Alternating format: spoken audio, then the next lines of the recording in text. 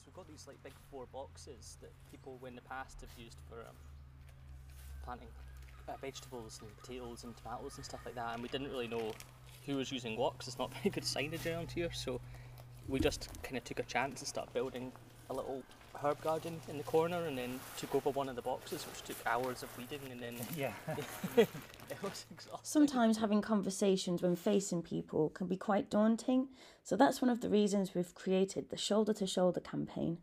We're releasing lots of different podcasts with different people doing different things, shoulder to shoulder. In this episode, Ben and Chris talk about life, loss and lockdown whilst tending to the tomato plants. And then we started bumping into actual neighbours and stuff, and them saying, "Oh, are you the guys that are doing the really nice herb garden? Oh, have you taken over that box? That's lovely." I remember there was a woman that was doing it, but I think she became ill. So kind of slowly started to like get to know people in the community as well. So for the first time, honestly, I've lived here for years. Because usually if you want to go out and do something, you go to a restaurant or a bar, or you go to a park somewhere, but suddenly our whole world just became much smaller.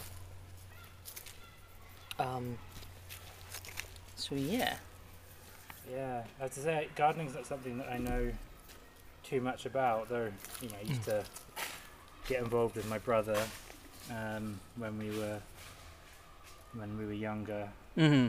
I think for him it was always actually a way for us to spend time together, because he had that sort of masculine pride about just asking to spend time with his little brother. Right. So for him it was, if I just make my little brother come spend time with me in the garden, I can talk to him and hang out with him during the holidays. But that's quite sweet, really. Looking back on it, it's quite sweet. At the time, I was less convinced about it. Yeah,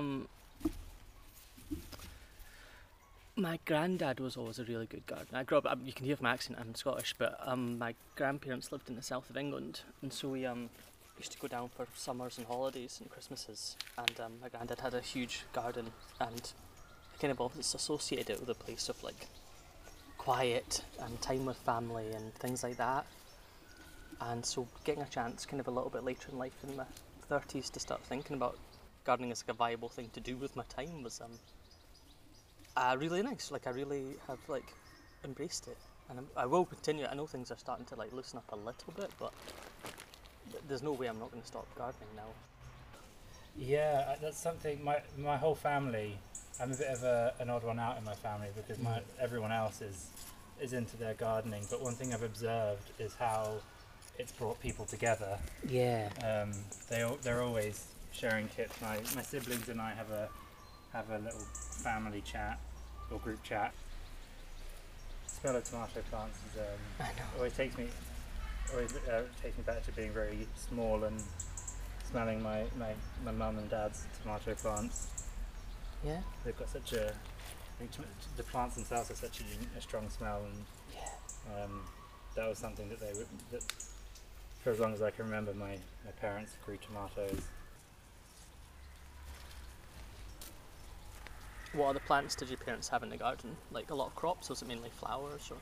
Yeah, my parents were always very big on growing things that we could eat. So potatoes, radishes were one that my dad was always very keen on. He used to love growing his own radishes and then bringing them in for lunch. Other salady bits. My mum was much more keen on trying to cultivate flowers and stuff. But yeah, certainly we'd strawberries, raspberries, rhubarb. Nice. Which is a very impressive one to see. Yeah. It's huge, suddenly kind of springs up out of nowhere. We used to have we get tons of rhubarb, but every month or so, because there was an allotment just behind my mum's place, and one of the allotment owners was an Italian restaurant owner. So he just grew crop after crop of rhubarb, and like could only use so much in his restaurants. He used to just give us the rest every month or so. So always had lots of rhubarb, like as puddings basically. And whenever they would go on holiday, when I was a bit older, and they'd let me stay at home, I was always given charge of making sure the tomato plants stayed alive. Right, okay. So you should be giving us tips then on exactly how to keep these things alive. No, I love gardening. I think whilst in my life one day I'd love to have like my own private garden, I've also really appreciated the communal aspect of this particular space and meeting other people and sharing a space with people. It's really nice for me. Yeah, I know that when my brother and his partner first moved in together and they didn't have a garden, he got himself an allotment, and that was a lifeline to him. His gardening is really inextricably tied to his well-being. It's something that helps him when he's really struggling. And I think allotments and community gardens like this are fantastic for being able to build a sense of community and I don't think I can put it better than you said when you talked about the pandemic shrinking our worlds and yet sort of opening up in a way that we hadn't before. I'll quickly grab some coffee. Do you want some?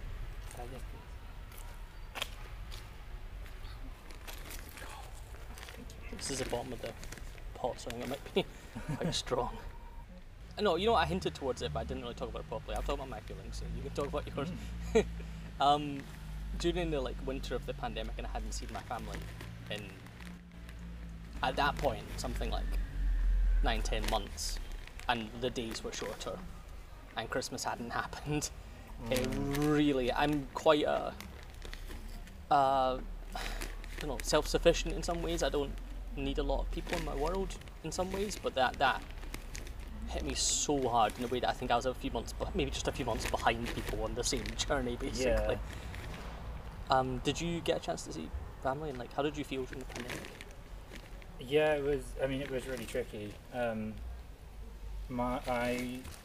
went about, I think it was 15 months without seeing my mum. I didn't see my family over Christmas. And that was difficult. It was especially after losing my dad only a few years ago, and then Christmas being quite a tricky time for us as a family since then. And then is that related to when he passed away, or is that just, do you think, a normal thing for family Christmas itself just brings up memories? I think family Christmases bring up memories. I mean, my dad's birthday was also the 2 days after Christmas, so right. We struggled with that too, I think, and the previous years we'd always tried to make sure that we were together on that day.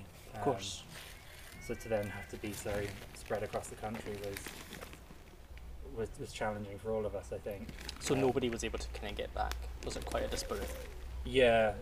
No one was able. I mean, my sister was able to go and be with my mum because they'd kind of formed a bubble and they weren't too far away. Yeah. But other than that, we were all spread from, literally off different ends of the country. I was up here in Scotland and they were down in the south of England, so...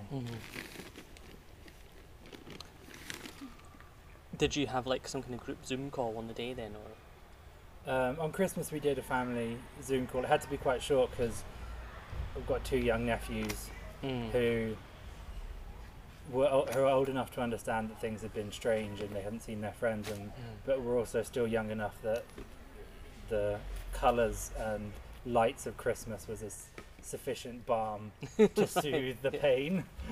We laugh about, but don't talk about that much, that some people were in a position to adapt during the pandemic. People that are working or at school, where the kids at school or teachers were learning that technology really quickly because it became a daily thing. Whereas anyone who'd retired, like my mum and dad, or weren't using it in their life in Spain, just didn't know how to make it part of a normal day.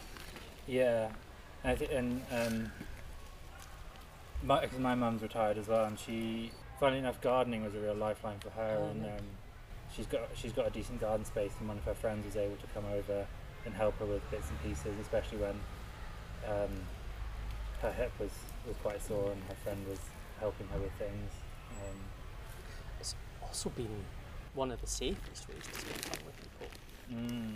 even now, I don't meet people indoors, or I try to avoid it as much as possible. But I'm very happy to meet people in the garden and do a wee bit of gardening and chat and sit out together. Did you at my work, a lot of people who live by themselves really struggled during the pandemic. I can't imagine how hard that would be to, like, for everything suddenly to just be your home by yourself, and people had to take time off, and close friends of mine just struggled so badly. Yeah, I mean, I was in a funny position because I moved. I mean, it was I think the same week that they declared lockdown for the first time. I moved in with someone that I'd only ever met once before. So I wasn't living on my own, but it was still very isolating and lonely. And I had to take during that first lockdown, I ended up taking some time off work because I was just really struggling. The flat I moved into was quite small. You didn't really have much outdoor space. There wasn't much outdoor space within the kind of accepted range for walking or travelling. Right. Yeah. And it became this very isolating, narrow experience, and especially when they closed my flatmate's workplace, and she also had to start working from home, and so then she had to kind of commandeer the communal space for work because she didn't have the space to work in her room, but I did. So then it became that all day, every day, all I was seeing was the inside of my room from first thing in the morning till last thing in the evening, and there's something really tricky about that when you've got no separation. Yeah, 100%. Yeah, a friend of mine, she started even just she knew people who lived around the corner from her who were away, and she started going to their home to work and going back again to her own home after work, with their permission. And she said that needed break was so important.